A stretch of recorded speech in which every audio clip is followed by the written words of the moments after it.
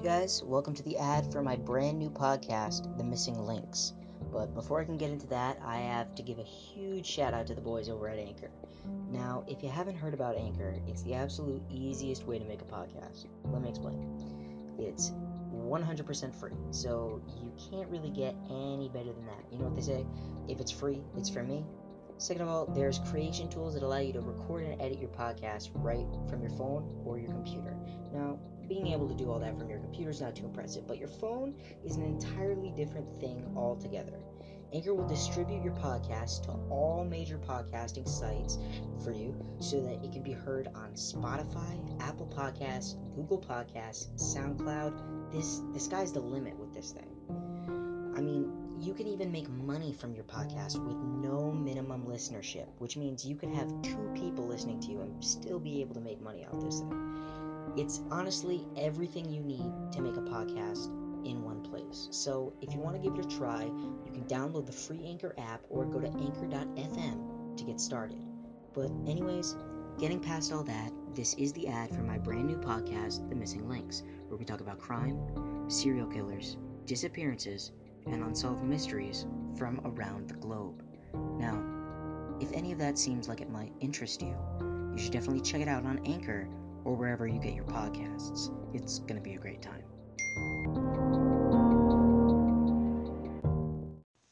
Hello there, everybody, and welcome to the very first episode of the Missing Links podcast, where we talk about crime, serial killers, disappearances, and unsolved mysteries from all around the globe. The Missing Links is written, researched, produced, and hosted by me, Ethan Bacon. In our very first episode today, we will be talking about a few different topics, from criminally insane doctors to a potentially possessed children's toy. We have it all for you on this episode of The Missing Links. Our episode today contains some adult themes and triggering topics, so viewer discretion is advised.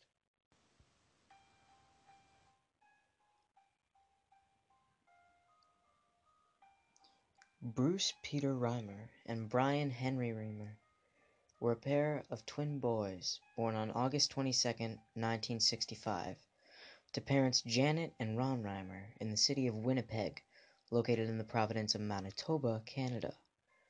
The boys were only 6 months old when Janet and Ron noticed an issue that they had while urinating, and were fairly concerned, so they decided to take the boys to the doctor to get a professional opinion. From there, the pair of twins were diagnosed with phimosis, a disease in which the penis's foreskin is unable to be pulled back to expose the head of the penis.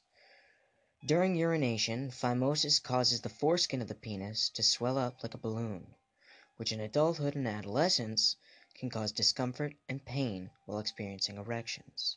It's safe to say that Janet and Ron didn't want their boys to have to endure this, and scheduled the boys an appointment for a circumcision on April 27, 1966. On the date in question, a urologist performed the procedure using the less than competent process of electrocauterization, which is when a doctor destroys tissue by using heat conduction from a metal probe heated by an electric current. Needless to say, the procedure didn't necessarily turn out how everyone had hoped. Bruce's penis was burned so bad that doctors had no way to surgically repair it. That being said, the doctors decided to skip his brother Brian's circumcision for obvious reasons. Oddly enough, Brian's phimosis cleared up soon without any surgical attention necessary. You might be asking yourself, does that mean Bruce's would have too? It's interesting to speculate these things, as it's a possibility that none of what I'm about to tell you would have ever even happened if Janet and Ron had just waited a bit before scheduling that circumcision. With Bruce's penis being burned off, Janet and Ron were quite worried about Bruce's hopes for future happiness and sexual intimacies without a penis. So, they decided to take him to Johns Hopkins Hospital, located in Baltimore, Maryland, to see a psychologist named John Money. John Money's notoriety was increasing as a pioneer in sexual development and gender identity, which was based on his work with intersex patients. Money was a big believer in the theory of gender neutrality, which states that gender identity is developed primarily as a result of social learning from early childhood, and can be changed with the correct behavioral interventions. In February of 1967, Janet and Ron Reimer met with Dr. Money on the Canadian news show This Hour Has 7 Days, in which Dr. Money stated his beliefs that a penis could not be repaired, but instead a functional vagina could be put in place. He claimed it was safe and conventional, saying that it would be what was best for Bruce, even going as far as to claim that Bruce would be more likely to achieve successful functional sexual maturation as a female than he would as a male. But Dr. Money had motivations that were much more sinister. As a case where two twin boys were patients and where one could be brought up as a female, would provide a perfect test for his theories. Janet and Ron, being fairly new parents, saw nothing wrong with this and decided to have the procedure done. And thus, just before Bruce turned 2, he underwent a bilateral orchidectomy. During this process, his testicles were cut off and a vulva was fashioned. With that being done, Bruce was assigned to be raised as a girl, then being given the name Brenda. Money continued to see the twins every year to provide psychological support, consultations, and to assess the outcome of his little experiment. Now this is where things get fairly disturbing, so please listen with discretion. Reimer reported that Money forced them to practice sexual acts where Brenda played the bottom role. These sexual acts included thrusting movements, getting down on all fours with his brother Brian being forced up behind his butt with his crotch against his buttocks, leg spreading, being forced to disrobe and engage in genital inspection, and at the very least once, Dr. Money took a photograph of the two boys performing these acts upon each other. Upon questioning, Money stated he believed that, quote, childhood sexual rehearsal play, end quote, was integral for a, quote, healthy adult gender identity, end quote. As years passed, Money noted, quote, the child's behavior is so clearly of an active little girl, and so different from the boyish ways of her twin brother, end quote. However, notes from a former lab assistant at Money's office tell us otherwise, stating that throughout their yearly visits, Janet and Ron regularly lied to the staff about the success of the procedure. Through their adolescence, Reimer was given estrogen to induce the development of breasts, whereas his younger brother Brian developed the mental illness known as schizophrenia. By just 13 years old, Reimer was having suicidal thoughts and extreme depression, stating to his parents that if he had to see Dr. Money again, he would take his own life. At 14 years old, on March 14, 1980, after receiving advice from Reimer's endocrinologist and psychiatrist, Ron and Janet told him the truth about his reassignment surgery. With that, Reimer decided to assume a male identity and donned the name of David. He went through many processes to reverse his reassignment, including testosterone injections, a double mastectomy, and phalloplasty operations. David Reimer was married to Jane Fontaine on September 22, 1990. David would later go public with his story, being published in magazines and a New York Times best-selling biography stating that he was, quote, teased and bullied by peers, and neither frilly dresses nor female hormones made him feel female, end quote. Along with a difficult relationship with his parents and unemployment, David had to deal with the death of his brother from an overdose of antidepressants on July 1, 2002. Things began to unravel faster for David as on May 2, 2004, his wife, Jane, told him she wanted a divorce. The pressure and pain showed to be too much for David, and just 2 days later, on the morning of May 4, 2004, at 38 years old, David drove to his hometown in Winnipeg, parked his car in a grocery store parking lot, and shot himself in the head with a sawed-off shotgun. And that is the end of David Reimer's story. And oh, what a story it is. However, the scariest part about all of this was that John Money was never prosecuted for anything that happened to the Reimer twins. Now, to be fair, this did all happen over 50 years ago, and I'd imagine that in this day and age, nothing like this would ever happen. Or at least, one can hope it wouldn't. But fret not, my frightened listeners, because on July 7th, 2006, at the age of 84, John Money died of Parkinson's disease. Taking a sharp turn away from the harsh reality of Dr. Money, our next topic today is something a little more supernatural. That's coming up right after the break. If you'd like to support me and this podcast, you can do so by going to www.patreon.com/themissinglinks and become one of my patrons for as little as $1 a month. You can always choose to pledge more than that, but nevertheless, any pledge at all helps me more than you can imagine. Thank you. During the early 1900s, in the town of Key West, Florida, there was a boy named Robert Eugene Otto, who belonged to a fairly well-known family in the area.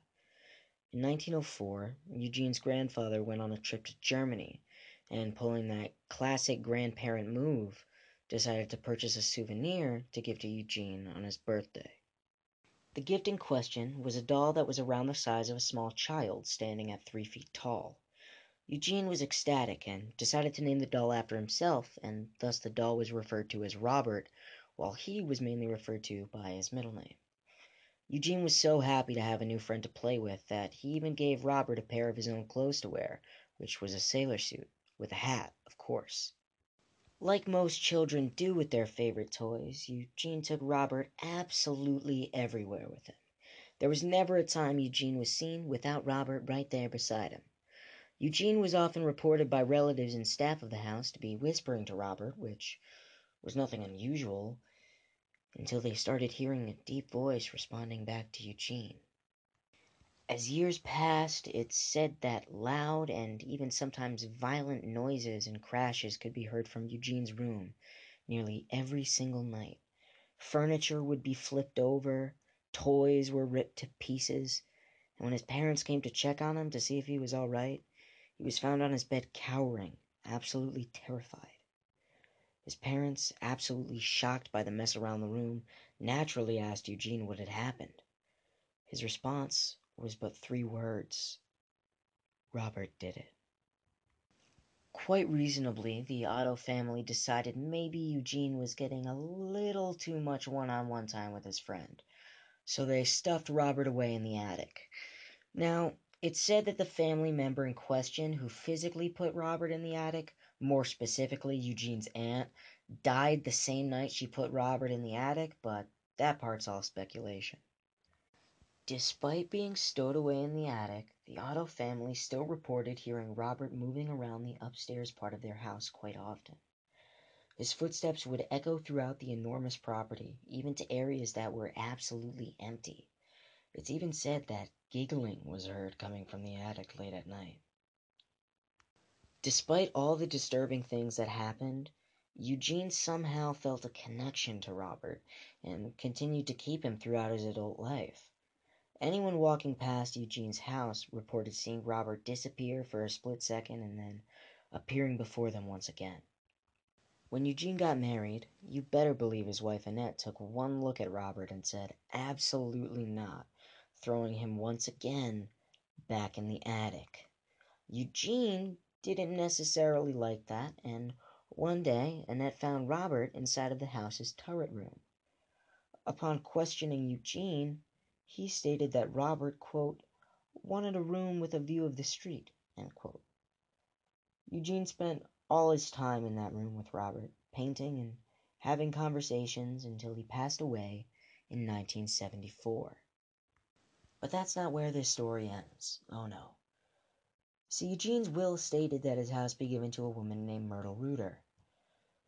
It also stated that she be Robert's caretaker. Over the years, Myrtle reported the same strange happenings that Eugene and his family had experienced all those years ago. Robert was often never found where Myrtle stated that she left him. Her guests, needless to say, didn't fancy Robert too much, as they noted he would simply vanish at times and reported that his already chilling expression would contort when anyone talked poorly of Eugene.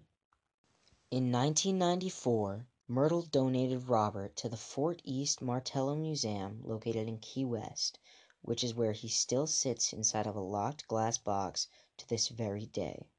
Now, believe it or not, that glass surrounding him is not enough to strip him of his supernatural abilities. Surprising, I know.